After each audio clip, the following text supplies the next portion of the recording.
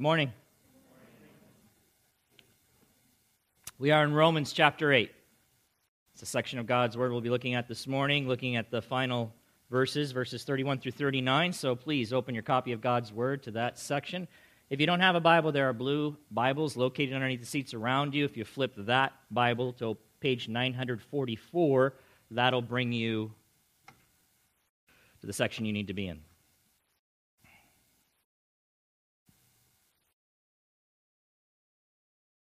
This is a part 2, so we started looking at these verses last week. So I'll do a little bit of review if you weren't here to catch you up, or even if you were, to give you some reminders of what we talked about. Benjamin Franklin said there were only 2 things certain in this life. Do you remember? You happen to remember what they were? Death and taxes. Death and taxes. Let me tell you something that's more certain even than that, and that is the future glory of every child of God. The future glory of every child of God. I mean, hey, listen, if the rapture comes, we won't face death. We won't face death. And some of you don't pay your taxes, so that's not certain for all of you. I'm not talking about you guys. I'm just saying, you in general. Other people who don't abide by the laws. Anyway. But yeah, that's certain, beloved. That's certain, and that's what we've been looking at this morning, and that's what we're going to continue to look at. Every true child of God will reach their ultimate destiny. You ready? Yep. Let's begin with the Word of God, and we're going to start reading actually in verse 28 of chapter 8, just like we did last week, so that we can get the context and the flow of Paul's discussion here. Verse 28, the Apostle Paul writes, "And we know that for those who love God, all things work together for good." Isn't that good news, guys? For those who are called according to His purpose. For those whom He foreknew, He also predestined to be conformed to the image of His Son, in order that He, that is His Son, might be the firstborn among many brothers. And those whom He predestined, He also called, and those whom He called, He also justified, and those whom He justified, He also glorified. Verse 31, "What then shall we say to these things? If God is for us, who can be against us? He who did not spare His own Son, but gave Him up for us all, how will He not also with Him graciously give us all things? Who shall bring any charge against God's elect? It is God who justifies. Who is to condemn? Christ Jesus is the one who died, more than that, who was raised, who is at the right hand of God, who indeed is interceding for us. Who shall separate us from the love of Christ? Shall tribulation, or distress, or persecution, or famine, or nakedness, or danger, or sword? As it is written, for your sake we are being killed all the day long. We are regarded as sheep to be slaughtered. No, in all these things we are more than conquerors through Him who loved us. For I am sure that neither death, nor life, nor angels, nor rulers, nor things present, nor things to come, nor powers, nor height, nor depth, nor anything else in all creation will be able to separate us from the love of God in Christ Jesus our Lord." Well, that was the best part of the sermon, beloved. That was it right there. That was it. But let's look at these verses together. Following Paul's promise in verse 28 that all things, and that's what it is, a promise, that all things work together for good for those who are called according to God's purpose. Following that, Paul in verses 29 and 30 proceeds to spell out for us God's saving purpose, which, as we have already covered, is to bring all those He foreknew to glory, which means, as I've already said, every true child of God, or every Christian, will ultimately be all that God has chosen them to be, which is entirely conformed to the image or likeness of His dear Son, Jesus Christ, the perfectly righteous and resurrected Lord. That's whose image we will be conformed to, whose likeness we will be. And God has predetermined this blessed destiny for all those that He foreknew in order that Christ might be the firstborn or the preeminent one. You remember this? The preeminent one among them. Or so that Christ would forever stand supreme among those he died to redeem. And as the exalted one, be adored, worshiped, and praised for all eternity by a glorified humanity that will forever bear his likeness. That's beautiful, beloved. That's beautiful. And that's just some review. And then in verses 31 through 39, Paul goes on to reflect on God's incredible plan of salvation, and he helps us to understand just how truly secure it is. And he does that by asking several rhetorical questions. And we went over 2 of them last week. And so this morning, you'll notice in your outline, it simply says this: we will continue now to focus on the rhetorical questions in this section here of God's Word, so that we might not have any doubts concerning the invincibility of the believer's salvation. The invincibility of the believer's salvation. So last Sunday, and this is review again, last Sunday we looked at Paul's rhetorical question: if God is for us, who can be against us? Who are the us? Believers, born-again Christians.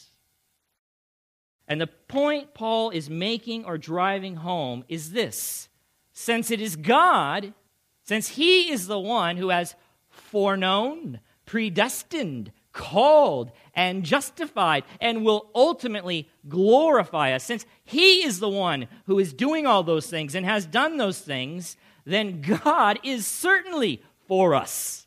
Certainly he's for us. He is on our side. And since he is, then obviously no one could successfully come against us and somehow overthrow or invalidate our salvation or prevent us from reaching our God-determined destiny.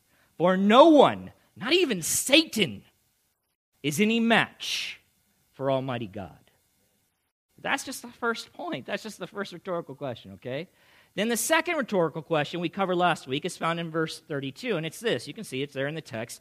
He who did not spare his own son, but gave him up for us all, how will he not also with him graciously give us all things? And remember, I said of both these verses, they're regularly taken out of their context and used to mean something that they were never intended to mean.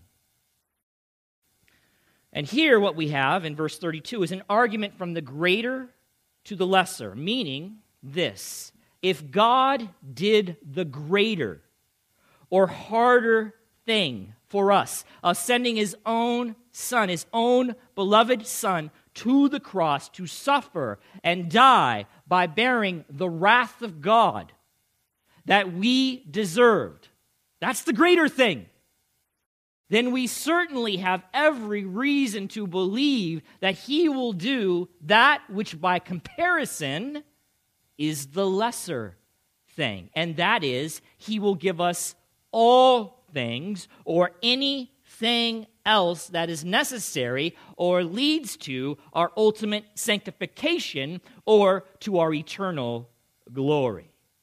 That's, beloved, that's the context. Not, all things being bigger houses and nicer cars, which is what some have tried to use this verse to mean.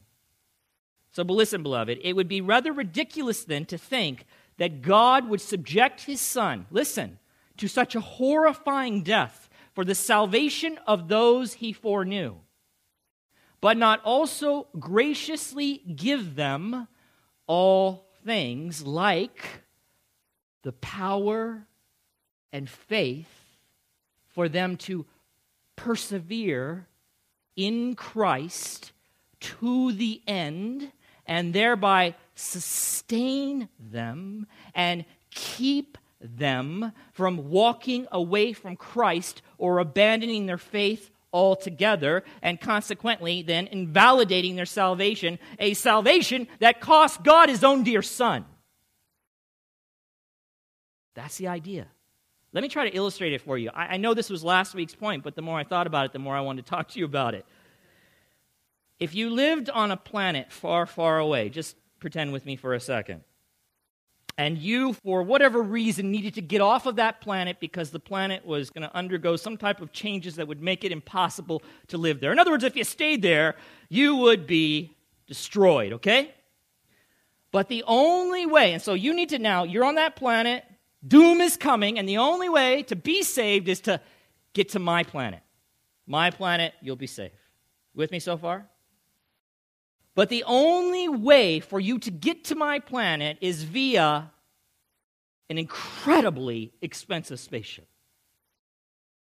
An incredibly expensive spaceship. So expensive that it would require me to, now not me personally, because I don't, you'll see in a second, to cash in my large retirement account. See, that's what I mean. It's a fantasy, okay?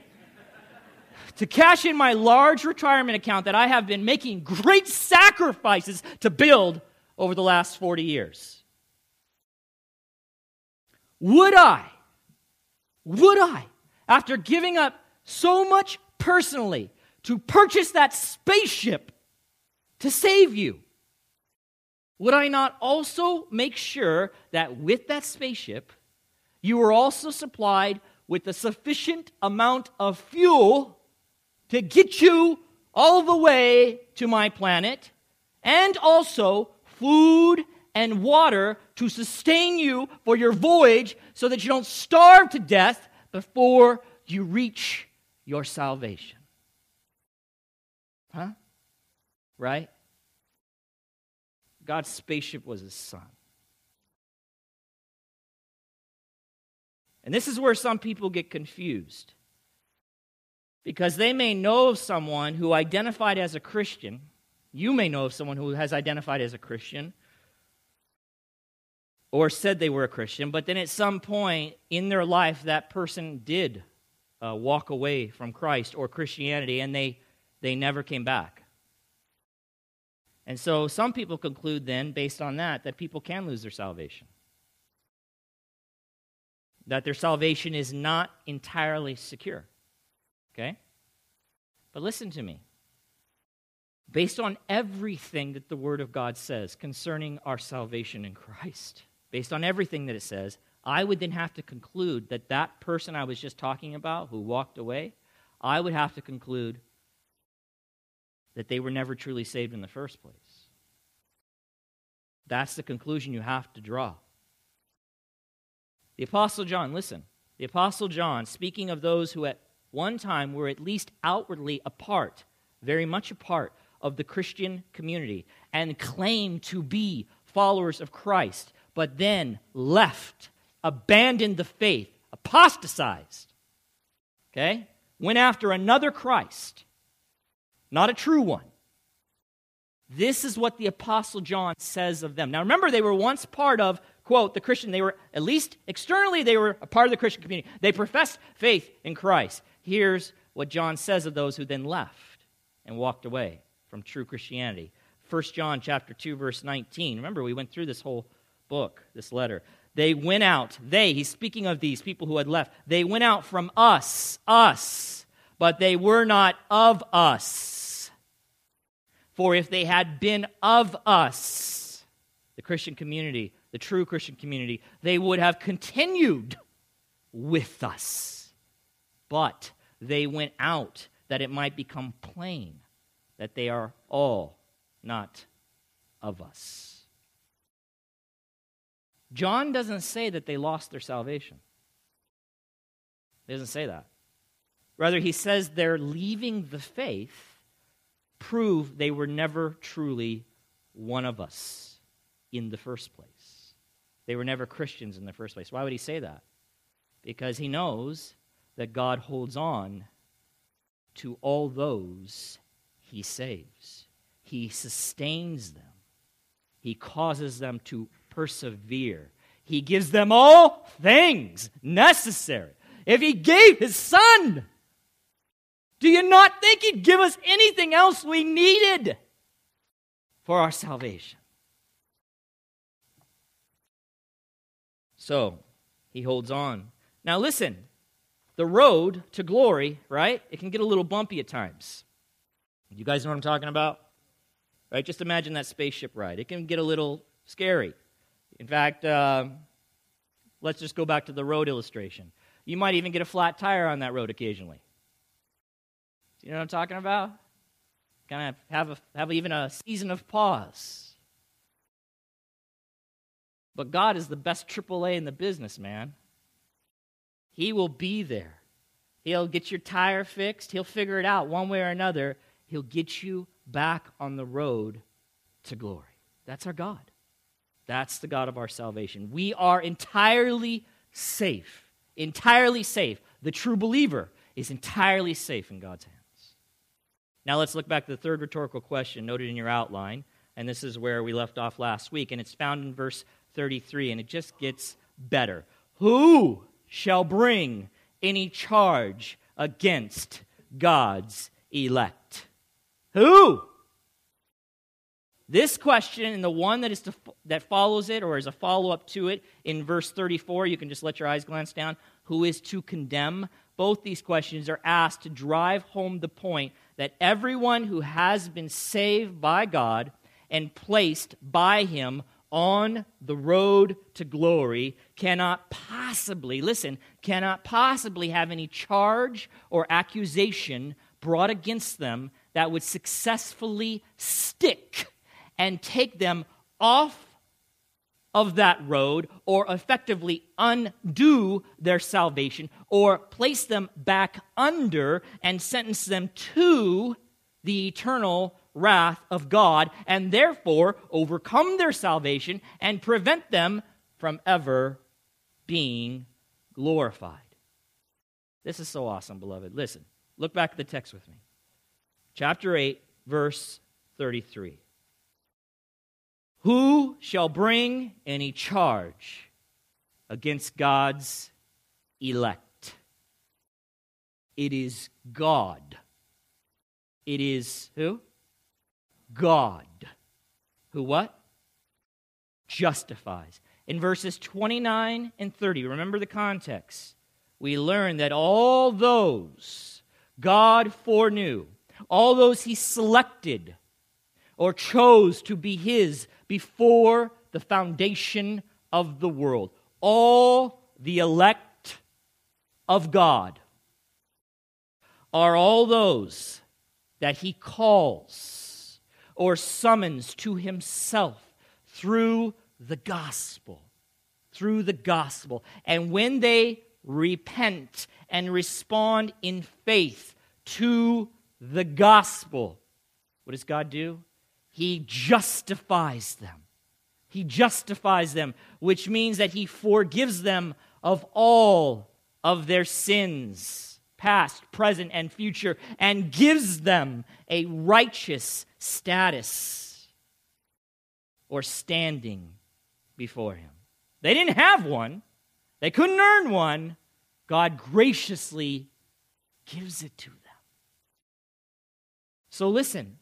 The idea here in verse 33 isn't that accusations or charges can't be made against the Christian or God's elect because they never do anything wrong. It's obviously not that like, hey, who can bring any charge against us? I mean, come on. That's not right. No, that's not the idea, because we are not.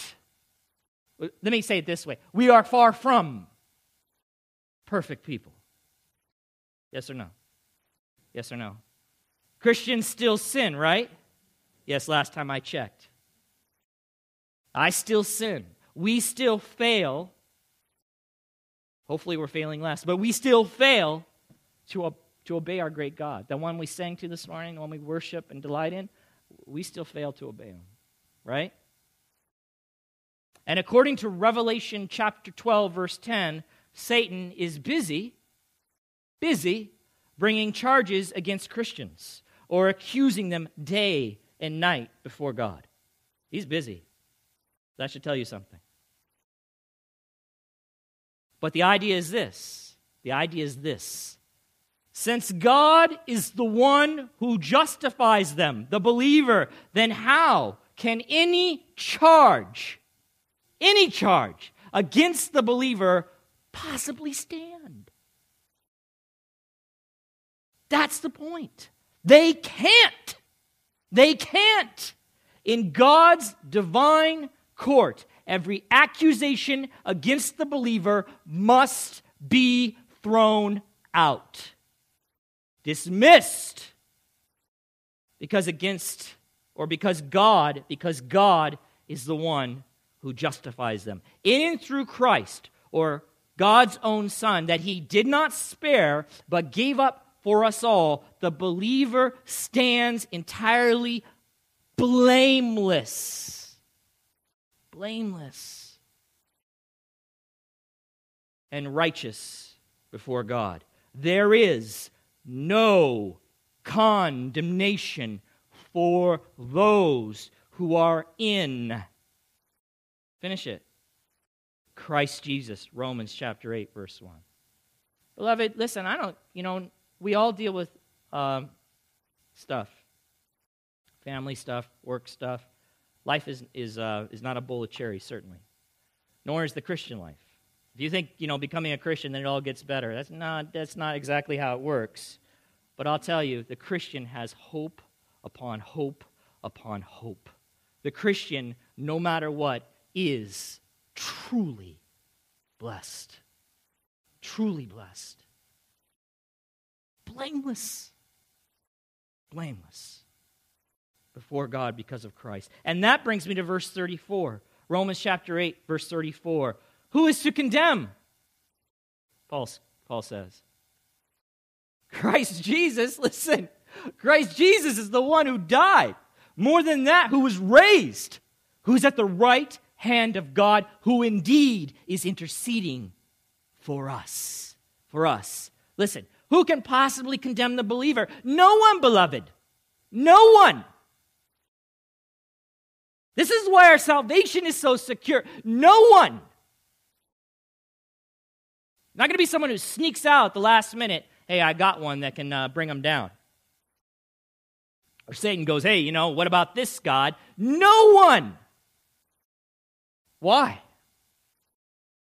Well, it is because of, and only because of, Christ. Christ, the one who, listen, died for us. He died for us, and in dying, he fully bore our guilt and shame, and he took upon himself our condemnation and secured once and for all our justification. And not only did he die, beloved, but he was also raised to life. And now he sits at the right hand of God. You know what that means? It means he has been elevated to the place of ultimate power and authority, this one. There is no higher authority than Christ. And it is the risen and exalted Christ, my dear friends, who is interceding for us. Or that is to say, living to ensure that the justifying verdict for which he died is forever applied to us, the very chosen of God. Who is to condemn? Huh? See, it's a rhetorical question. Who is to condemn? No one! For the interceding ministry of the risen and exalted Christ who died for us makes it absolutely impossible for the believer to ever be condemned. That should put a smile on your face, my friends. Come on. And therefore, it's impossible that we could forfeit the glory God has predestined us for. It's impossible. That's the point Paul is making. Our salvation is invincible, beloved. Invincible. It cannot be overcome because it is God's doing from start to finish. Our God didn't leave out any details. Oops, forgot about that one. No loopholes here. It's ironclad, our salvation. Finally, who shall separate us from the love of Christ? Who shall separate us from the love of Christ? Look at verse 35. Paul says, who shall separate us from the love of Christ? Shall tribulation, or distress, or persecution, or famine, or nakedness, or danger, or sword? But here's the idea. Is there anyone or anything or any conceivable circumstance that could possibly separate us from the love of Christ or come between us and the love of our Savior, our Redeemer, the one who died for us, was risen, is now at the right hand of God, and is interceding for us? Is there? No. The implied answer is absolutely not. And Paul goes on to mention 7 things here, 7 things that were simply representative of the various distresses and difficulties that the people of God faced. Things that Paul, by the way, experienced himself as a follower of Christ. Tribulation, distress, persecution, famine, not having enough food, nakedness, not having clothing, danger, all of those things. And you can read about that in 2 Corinthians chapter 11, 22 through 27, and chapter 12, verse 10. This is not theoretical for Paul. This is real life. This has been his experience, right? He's faced those things. But according to Paul, even those things are quite incapable of separating Christians from the love of Christ or disrupting their relationship with the love of Christ. Incapable, impossible. One writer says this: I don't think, nor certainly the church at Rome who received this letter could know how short a time would elapse before they would stand in need of this comforting truth. Paul himself was eventually killed by a sword or an axe that chopped his head off. His readers in Rome were soon involved, Christian readers, in a bloodbath. So now we're just talking about history here, Christian history, that would soak the sands of the Roman amphitheater as Christians were killed in a number of ways. And some of the Caesars, the guy in charge, the people who were in charge, even used them to light their parties in the garden, poured oil over them, and made them human torches. It didn't matter what came. It didn't matter the extremity to which the suffering was taken. There was nothing that could separate them. Whether they were mauled by wild beasts, whether they were soaked in tar and burned like torches, whatever it was, they were safe. They were safe in the love of Christ. I mean, they got to hear that, man, because I can imagine people saying, oh, yeah, the Lord loves you, then why is he allowing these things to happen? Oh, yeah, you bet he loves me. And none of these things, not a single one of them, can separate me from that love. Then he says in verse 36, listen, because Paul always, especially for the early church, this is so weird to us because we don't suffer like this, my friends. We don't. Maybe one day. Maybe soon. I don't know. But right now, the church in America doesn't know this kind of suffering. The church in other parts of the world does know this kind of suffering. They do. But he says he always wants to remind them that suffering is not unusual for the Christian. Don't think that's weird. So again, here he says in verse 36, he quotes now the Old Testament, specifically Psalm 44:22. As it is written, verse 36, for your sake, God's, we are, the people of God, being killed all the day long. We are regarded as sheep to be slaughtered. Okay, so this is just the expression of the nation of Israel at a time where, like all times, they were under attack. And he does this so he reminds his readers, as I said, that the troublings or sufferings that they had or would, right, experience in this life, they're nothing new. Nothing new for the people of God. History has proven that this hostile world, listen, has valued the lives of God's people as nothing more than animals to be butchered. That's the point. Or as no better than as sheep that are marked for slaughter. That's the reality, my friends. We live in a, it's a so-called society of tolerance, right? Except most people don't want to tolerate Christianity, but they'll tolerate everything else. But for the time being, there is that kind of cover.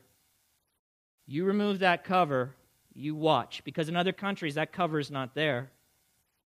They seek out Christians for the purpose of doing them harm. And that was true in the first century church, has been true throughout church history. America is an exception, but I don't know for how long.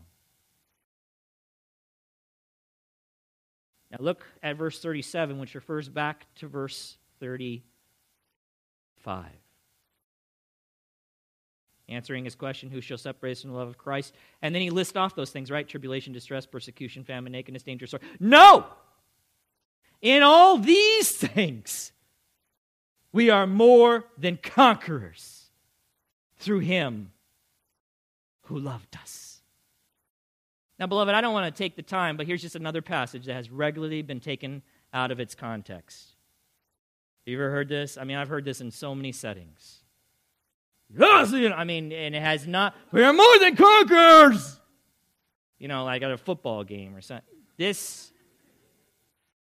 has nothing to do with that. Do you see that now? This is why it's so important to read these things in their context, not rip them out and pull out one. Here's what Paul's saying. Not only is it impossible for tribulation, this is real, this is Christian tribulation, distress, persecution, famine, nakedness, or danger, or sword. Not only is it impossible for those things or anything like it to disrupt our relationship with the love of Christ, but through Christ, we are actually more than conquerors in all these things. We not only are empowered by God, because we don't have it. We don't have the power to endure these things. God must empower us to endure them. We are not only empowered by God to endure them, but Paul says we triumph over them. We triumph over them. We come out of them as victors instead of victims. You with me? You with me? The world might think we're just a bunch of cheap victims open to slaughter. No. We are victors because of Christ, and he will prove that to be the case. And as we've discussed before, the difficult things here that Paul lists off in verse 35, those are certainly part of the all things of verse 28 that God uses to contribute to the believer's ultimate sanctification or to conform them to the image or likeness of Jesus Christ. So through Christ and his loving hold on us, beloved, we are winning. We are winning. We got to believe this by faith, because sometimes we might get confused and think we're not winning. We are winning. The world says we're not winning. We are winning. A most glorious victory, a victory, my friends, that has already been won for us through the cross. Our salvation cannot be defeated. It cannot. And Christian, if there is any doubt about how utterly safe, how entirely safe you are in the hands of God, or any thought that you could somehow do something to lose or to surrender your salvation, maybe this time, maybe this one was bad enough, then you need to meditate on these last two verses. You need to meditate on these last two verses. They are the climax of chapter 8. Listen to what Paul says. And I'm going to just do some commentary as we go, okay? Commenting on what some of this means, just to help you through it. Paul says at the end of all this, for I am sure. I have a confidence and I continue to believe these things. I am absolutely sure. I continue to know this is true, that neither death nor life. So what is that? That means no state of being that we can be in, no state of existence, whether it be life or death, neither one of those, okay? Just follow me. Neither one, no state of existence, nor angels, nor rulers. Well, rulers here, like angels, is just most likely a reference to the spirit world or realm. And rulers might be a reference to evil spiritual powers or even demons. Paul uses the word that way in Ephesians chapter 6, verse 12, and Colossians chapter 2, verse 15. So neither anything or anyone or any power in the spirit realm. No state of being or existence, no one in the spirit realm, nor things present, nor things to come. Okay? Nothing that is happening today or in the present, nor anything that might happen tomorrow or in the future. Nothing. Nor powers. That's by itself. There's questions about what exactly that means. It might refer to some kind of spiritual forces. Some kind of spiritual forces. 39. Nor height, nor depth. All right? Nothing above us or underneath us. Nothing in heaven or on earth, or nothing from one end of the universe to the other. Nor, Paul says, anything else in all creation. That's just in case you might think of something else. It is. Let me read that again. For I am sure that neither death nor life, nor angels, nor rulers, nor things present, nor things to come, nor powers, nor height, nor depth, nor anything else in all creation will be able to separate us from the love of God in Christ Jesus our Lord. That's where it is. That's where you find it. That's where it's located. One writer, speaking of nor anything else in all creation, he makes this comment. He says, if there are other possibilities, Paul is sure they are all equally impotent, powerless. For he declares that there is nothing in all creation that can drive a wedge between the love of the Savior and his redeemed people. After all, the creation itself is the handiwork, his handiwork, and cannot thwart the will of the Creator. Don't ever forget that, beloved. Who created this thing? God. God. So nothing can thwart his will. Beloved, here's the bottom line of all this. Our salvation, which includes our ultimate sanctification. It's another way of saying glory.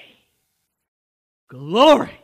That state of glory where we are fully and completely perfected, both soul and body. That is absolutely invincible. It is incapable of being overcome or defeated because nothing, absolutely nothing can separate us from the love of God. A love that began in eternity past. Get your mind around that. That's a hard one. I can't. And was clearly demonstrated to us in history, that love, by the sending of his own Son to die for us. It is a redeeming love that we have become the blessed and permanent recipients of through our saving relationship and unbreakable union with our Lord Jesus Christ. That's the bottom line. Let me close with some words, a situation here in John, Gospel of John, some words of Christ, our loving Redeemer, the one whom we cannot be separated from. It says in verse 22 of John chapter 10, just listen. At that time, the feast of dedication took place at Jerusalem. It was winter, and Jesus was walking in the temple in the colonnade of Solomon. So the Jews gathered around him and said to him, "How long will you keep us in suspense? If you are the Christ, tell us plainly." And Jesus answered them, "I told you, and you do not believe. the works that I do in my Father's name bear witness about me. In other words, they tell you I am the Christ. But you do not believe because you are not among my sheep. My sheep hear my voice, and I know them, and they follow me. I give them eternal life, and they will never perish, and no one will snatch them out of my hand. My Father, who has given them to me, is greater than all, and no one is able to snatch them out of my Father's hand. I and the Father are one. Meditate on that, beloved. Let's pray. Father, I thank you. I thank you for your word. I thank you for the truths, the rich truths we find in it. Father, if it was up to me to make it all the way to heaven, if there was something I could do to mess things up, I would do it. I wouldn't make it. I couldn't make it, Father. There's no way. And you knew that, and I know that. So your redemption, Father, is a work of your almighty, sovereign, all-wise, gracious, merciful, loving hands. You save, and you save to the uttermost. And Father, in that I can rest. I can rest. You foreknew me and every other brother and sister in Christ that sits here in this room. You foreknew us before time even began. You chose us for this great salvation according to your own purposes and your sovereign will. Through your grace and mercy, you elected us unto this great salvation, and you predestined us.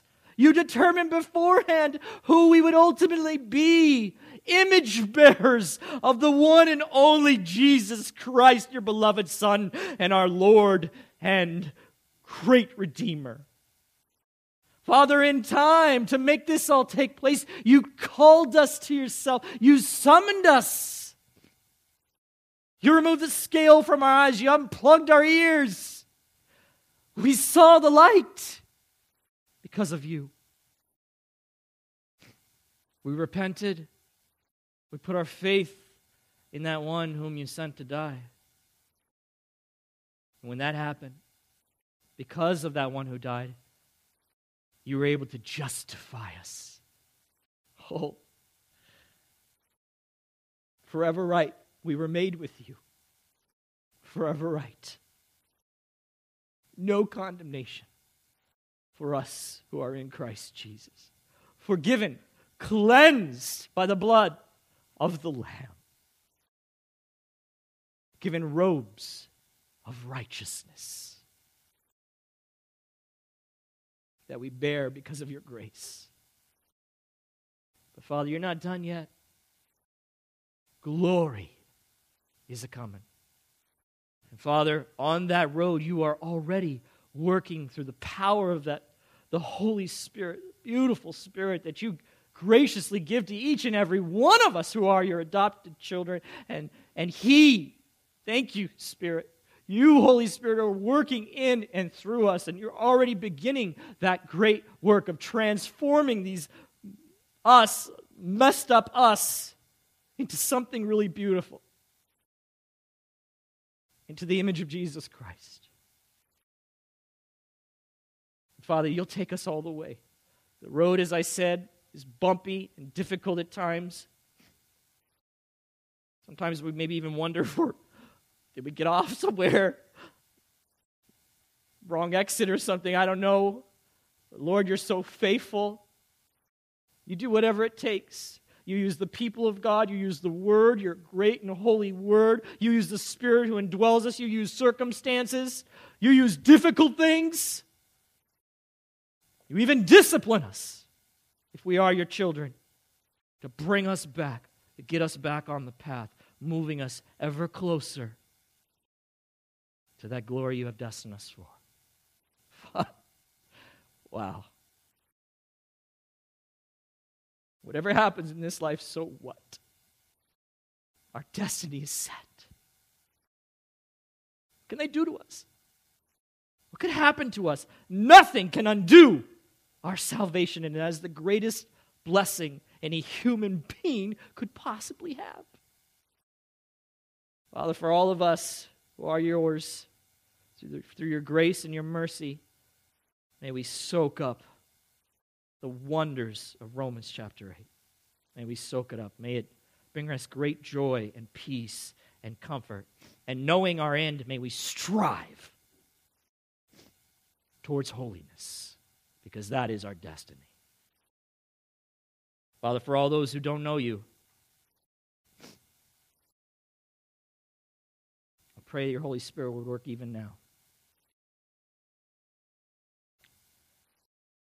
Draw those who are lost, Father, by your grace and your mercy.